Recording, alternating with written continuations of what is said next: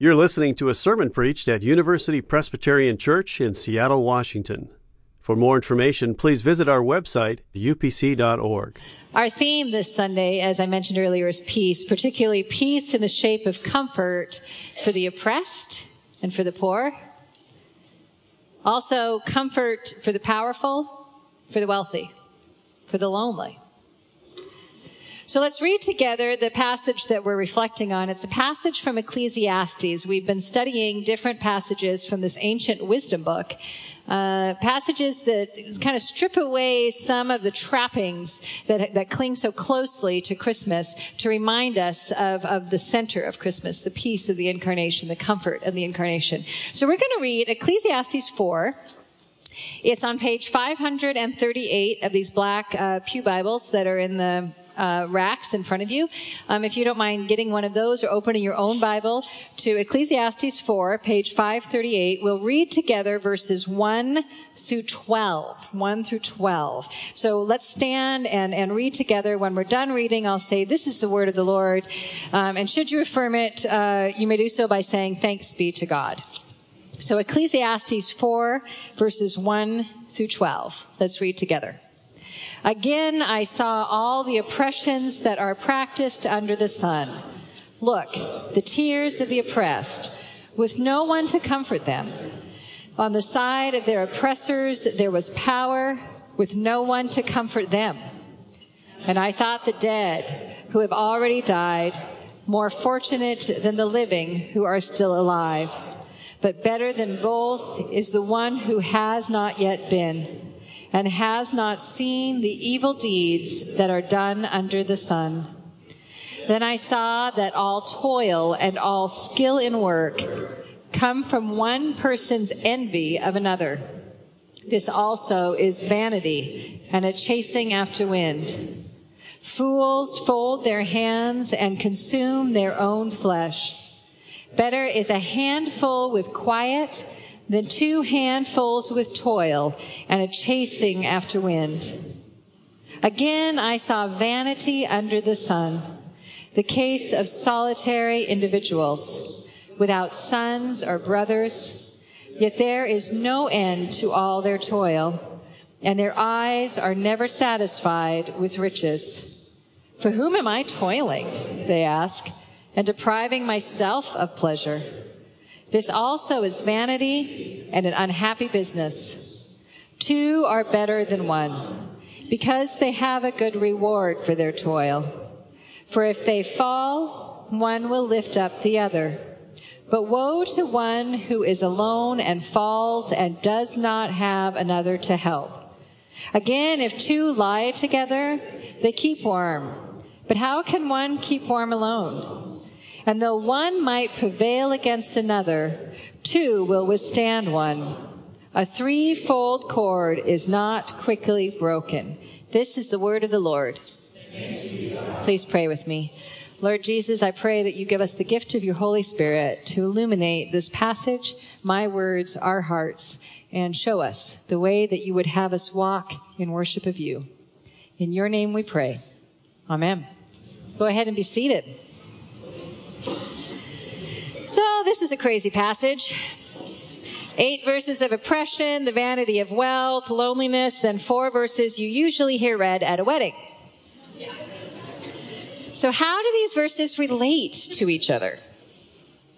And more specifically, what do they have to do with Christmas? Well, let me tell you a story. I'm going to tell you a story that kind of personifies these verses a bit. And what I want you to imagine that the first 8 verses in this passage, 4, 1 through 8, let's call them your social justice uncle. And the last verses, verses 9 through 12, let's call these last 4 verses your idealistic aunt. And I want you to imagine Christmas dinner. Imagine that you brought your roommate to join the family at Christmas for the first time. Your weird aunt and uncle are there. And he considers himself a realist. She's kind of hard to pin down. She just comes up with these lovely, somewhat obscure statements right when your uncle has everyone completely uncomfortable. And this goes on all day. at Christmas dinner. Imagine that it starts when your mom puts out some things, for everyone to nibble on, and there's this shrimp cocktail ring there, right? Because, who doesn't like a lot of shrimp? But your uncle begins talking about the Seattle Times article that appeared on the front page this last week. You see that? With the headline, "Supermarkets in U.S. sell shrimp peeled by slaves." And he starts talking about this oppression of slave labor that is happening in Thailand, where wealthy Western preferences for convenience of not having to prepare our own shrimp, just dump it frozen out of the bag, have resulted in this human rights violation in Thailand of such a verifiable scale that U.S. government representatives are calling on consumers to boycott shrimp from Thailand. And so your uncle just wonders right out loud, where's this shrimp from? And no one knows what to say. Your mom has this slightly horrified look on her face because she clearly does not read the Seattle Times and has no idea whether or not her seafood was prepared using slave labor for Christmas. And your aunt just sits there, kind of calmly and serenely munching on a carrot stick instead of eating shrimp.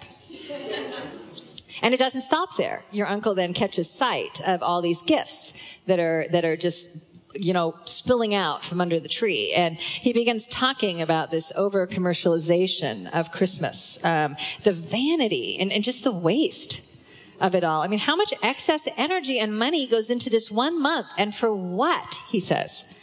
Weight gain and credit card debt and working overtime 11 months out of the year so that the Christmas bonus can pay for all this meaningless uproar next year and all this stuff that people are just going to return anyway, let's be honest. And there's uncomfortable silences again. Your dad looks like he's about to bite his tongue in two. And your aunt just sits there with this serene look on her face, apparently untroubled by this tirade, which she hears all the time. And the dinner prayer was the worst.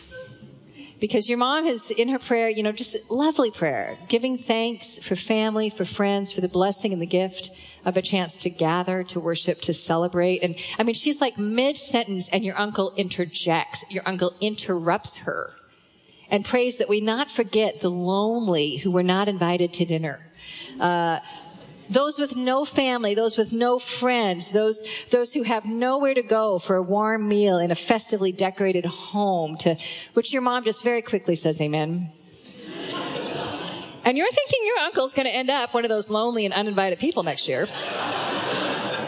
And the next thing you know, your aunt finally speaks. While she's reaching for the roast potatoes, she just says out of nowhere, 2 are better than 1, aren't they? This was the topic.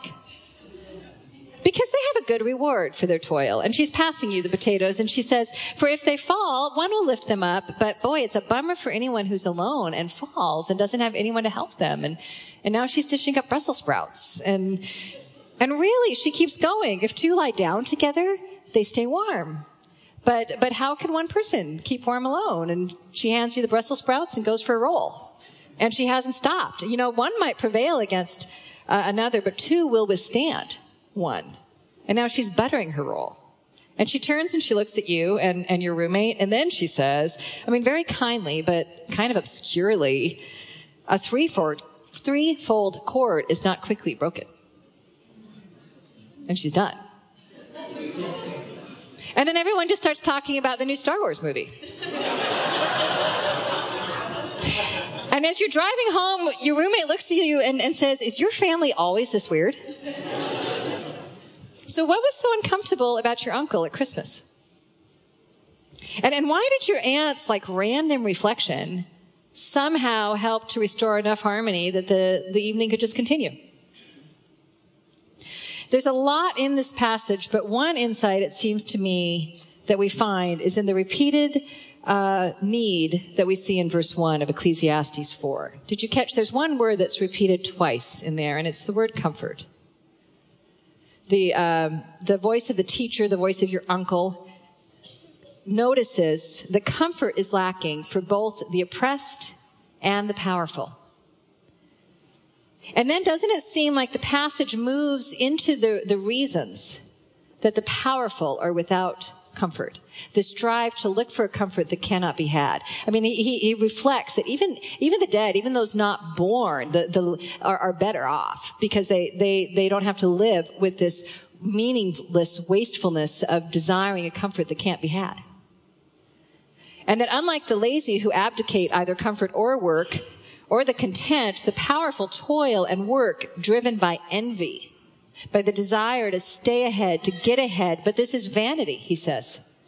Wealth is a meaningless source of comfort. And at its worst, he goes on, this drive results in isolation and loneliness. Remember Ebenezer Scrooge in the famous Dickens story of A Christmas Carol, who, as we learn the story of his life, has increasingly become isolated because he places every meaningful relationship in his life second to this drive for wealth, for comfort, in wealth. But in the end, no one is comforted. Either the oppressed, who are without anyone to hear their tears, that is, without a comforter, or the powerful, who pursue the comfort of wealth and find none.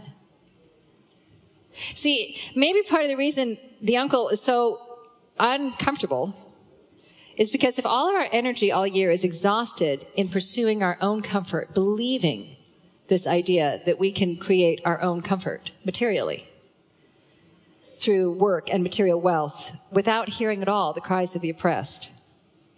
And then if our Christmas celebrations reflect and participate in this same excess, this same comfort lie, with disregard for the poor or the lonely, then the uncle from Ecclesiastes is definitely an uninvited guest at the table, an uninvited Grinch at the feast.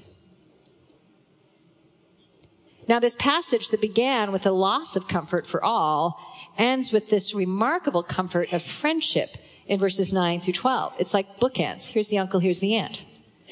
See, in my little story, these verses are the aunt's way of answering the uncle's comments about economic oppression and loneliness with good news. Instead of crying out with no one to pay attention, the oppressed in verses 9 through 12 have a friend whose presence provides good reward, help, survival, protection. It's just the opposite in everything in verses 1 through 8. And in fact, the powerful have a friend whose presence provide a good reward, help, survival, and protection. See, comfort is a friend who is alongside. This is the good news in Ecclesiastes. It's the good news of the incarnation hidden in the wisdom of Ecclesiastes. That comfort is not found in toiling for wealth. That will, in fact, lead to greater loneliness. Comfort for both the oppressed and the powerful is found in relationship. Comfort is present in friendship.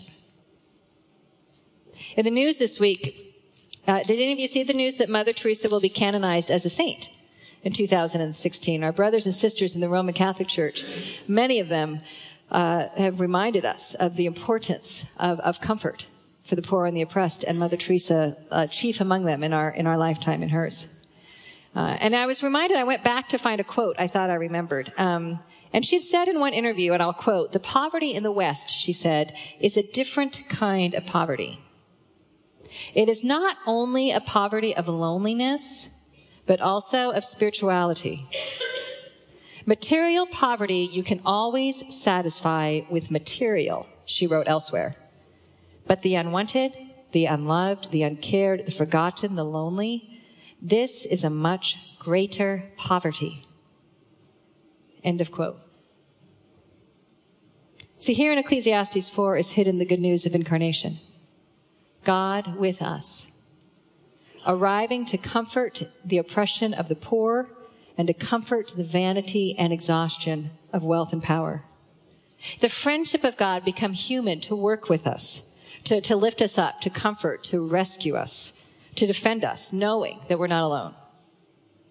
And this can happen in very mundane, everyday ways that bring it home. Yesterday, I was taking a walk in the Ravenna Ravine. It's up here, I don't know, about 10 blocks north or so. And in the ravine, when you're walking along, there's a lower path, and I was just about to take a right on this bridge that then goes to an upper path. And some black dog was running past me, which isn't weird, because dogs are off leash in the ravine all the time. It's kind of a happy place. And So this dog goes by, and not 5 seconds later, I hear a voice, someone just distraught on this upper path. And I look up, there's like a 10 or 11-year-old girl, and she's almost hyperventilating. She's crying so bad, but she's trying to call her dog. She's clearly lost her dog. And so I call up to her and I go, "Oh, did you lose a dog? Did you lose a black dog?" And she says, "Yes." And she's crying, "Oh, did you lose a black lab?" And then I could see why she got confused, because it was actually a border collie, I discovered later, but I hadn't been paying attention. But anyway, so that kind of gave her pause, but she could barely talk. I said, "Well, tell me your dog's name." And I still don't know if it was Blackie or Lucky, because I couldn't understand her. So I just called both. And I told her, "Come down here. Come with me. We'll find your dog. I promise your dog is down here." And so she came down. She can't even call out. I'm calling out for the dog. And suddenly she says, "There he is." And her dog comes running up. Border collies, they love to obey. Comes running up the path. And she's so happy. It's like, boom. And she's chatting away. And he just got lost because he saw some of his doggy friends. And I'm saying, put the leash on him. Click, get him in tow. And she's just so happy. And I'm like, it's not like it was a Christmas miracle. The dog was right there. But she was so thrilled. And so I said, "Okay, you have a good Christmas." And I walked across the path. I get like 100 yards away, and I hear her calling after me. Thank you. And she's waving. And I thought, isn't that just what it is? Where we needed to find the dog. But even more than that, she needed someone to help her. She needed to know she was not alone in the ravine. That someone cared about her distress. Someone cared about her dog. Someone was going to do this with her. That's what it is. And that's the incarnation. We need to know we are not alone in the ravine. That someone cares about our distress. That someone knows what is lost. That someone is there to help us. This is what God does in Jesus Christ at Christmas. That is the miracle that our feasts celebrate. This is the wonder and the mystery of the incarnation. It's God with us. But there's more. More to the gospel than the first message of Ecclesiastes. There is God with us, vulnerable and poor. See, the wisdom writer in Ecclesiastes could only see so far. And with amazing revelation could talk about, in these passages, the wisdom of incarnation, of God with us, of friendship and comfort. But the wisdom writer could not see that the way that God would bring this comfort to God's people would to become God with us, vulnerable and poor. Comfort requires more than just spiritual companionship. The story of God's incarnation, vulnerable and poor, tells us that spiritual companionship becomes tangible on earth when the powerful with their wealth follow the way of Jesus, who left the power and sufficiency of heaven to be born vulnerable and dependent on earth. "And this will be a sign unto you of peace on earth," the angel said, "of comfort for all people. You will find a baby wrapped in swaddling clothing and lying in a manger. You will find God with us, vulnerable, dependent, and poor." See, the good news of Ecclesiastes is that God has acted to comfort all people, the oppressed and the powerful. And the good news of the gospel is that God's peace becomes tangible for all people when the powerful and the self-sufficient comfort the cries of the oppressed and the poor. That's how this economy works. You remember Luke's gospel at Christmas, right? You remember Mary's song that sings the mystery of this incarnation. You can find this in Luke chapter 1. That God has brought down the powerful from their thrones and lifted up the lowly. He has filled the hungry with good things and sent the rich away empty. You remember Mary's experience of the oppression of Rome that sends a young pregnant girl far from her home to give birth isolated. You remember the comfort of God sending shepherds to witness. You remember the comfort from Mary in this. She treasured, she pondered their presence in her heart. And we're told the stories. And you remember Jesus beginning his public ministry in the synagogue when he's grown, reading the words of the scroll of the prophet Isaiah 61. It's in Luke 4. Jesus opened the scroll of Isaiah and he read, "The Spirit of the Lord is upon me because he has anointed me to bring good news to the poor. He has sent me to proclaim release to the captives and recovery of sight to the blind, to let the oppressed go free, to proclaim the year of the Lord's favor. It's good news for the poor, and it's good news for the powerful who are isolated in their wealth. Do you remember the story of Zacchaeus? Zacchaeus, who was hiding up in a tree, who in seeking wealth had isolated himself. He was a crooked man from everybody around him, and Jesus looked for him. Jesus called Zacchaeus down. Jesus went to Zacchaeus' home and ate with him. And you remember what happened, don't you, at that dinner, where after that time with Jesus, Zacchaeus stands up and he says to Jesus, "Look, half of my possessions, Lord, I will give to the poor. And if I have defrauded anyone of anything, I will pay back 4 times as much." Then Jesus said to him, "Today salvation has come to this house, because he too is a son of Abraham. For the Son of Man came to seek and to save the lost." This is incarnation.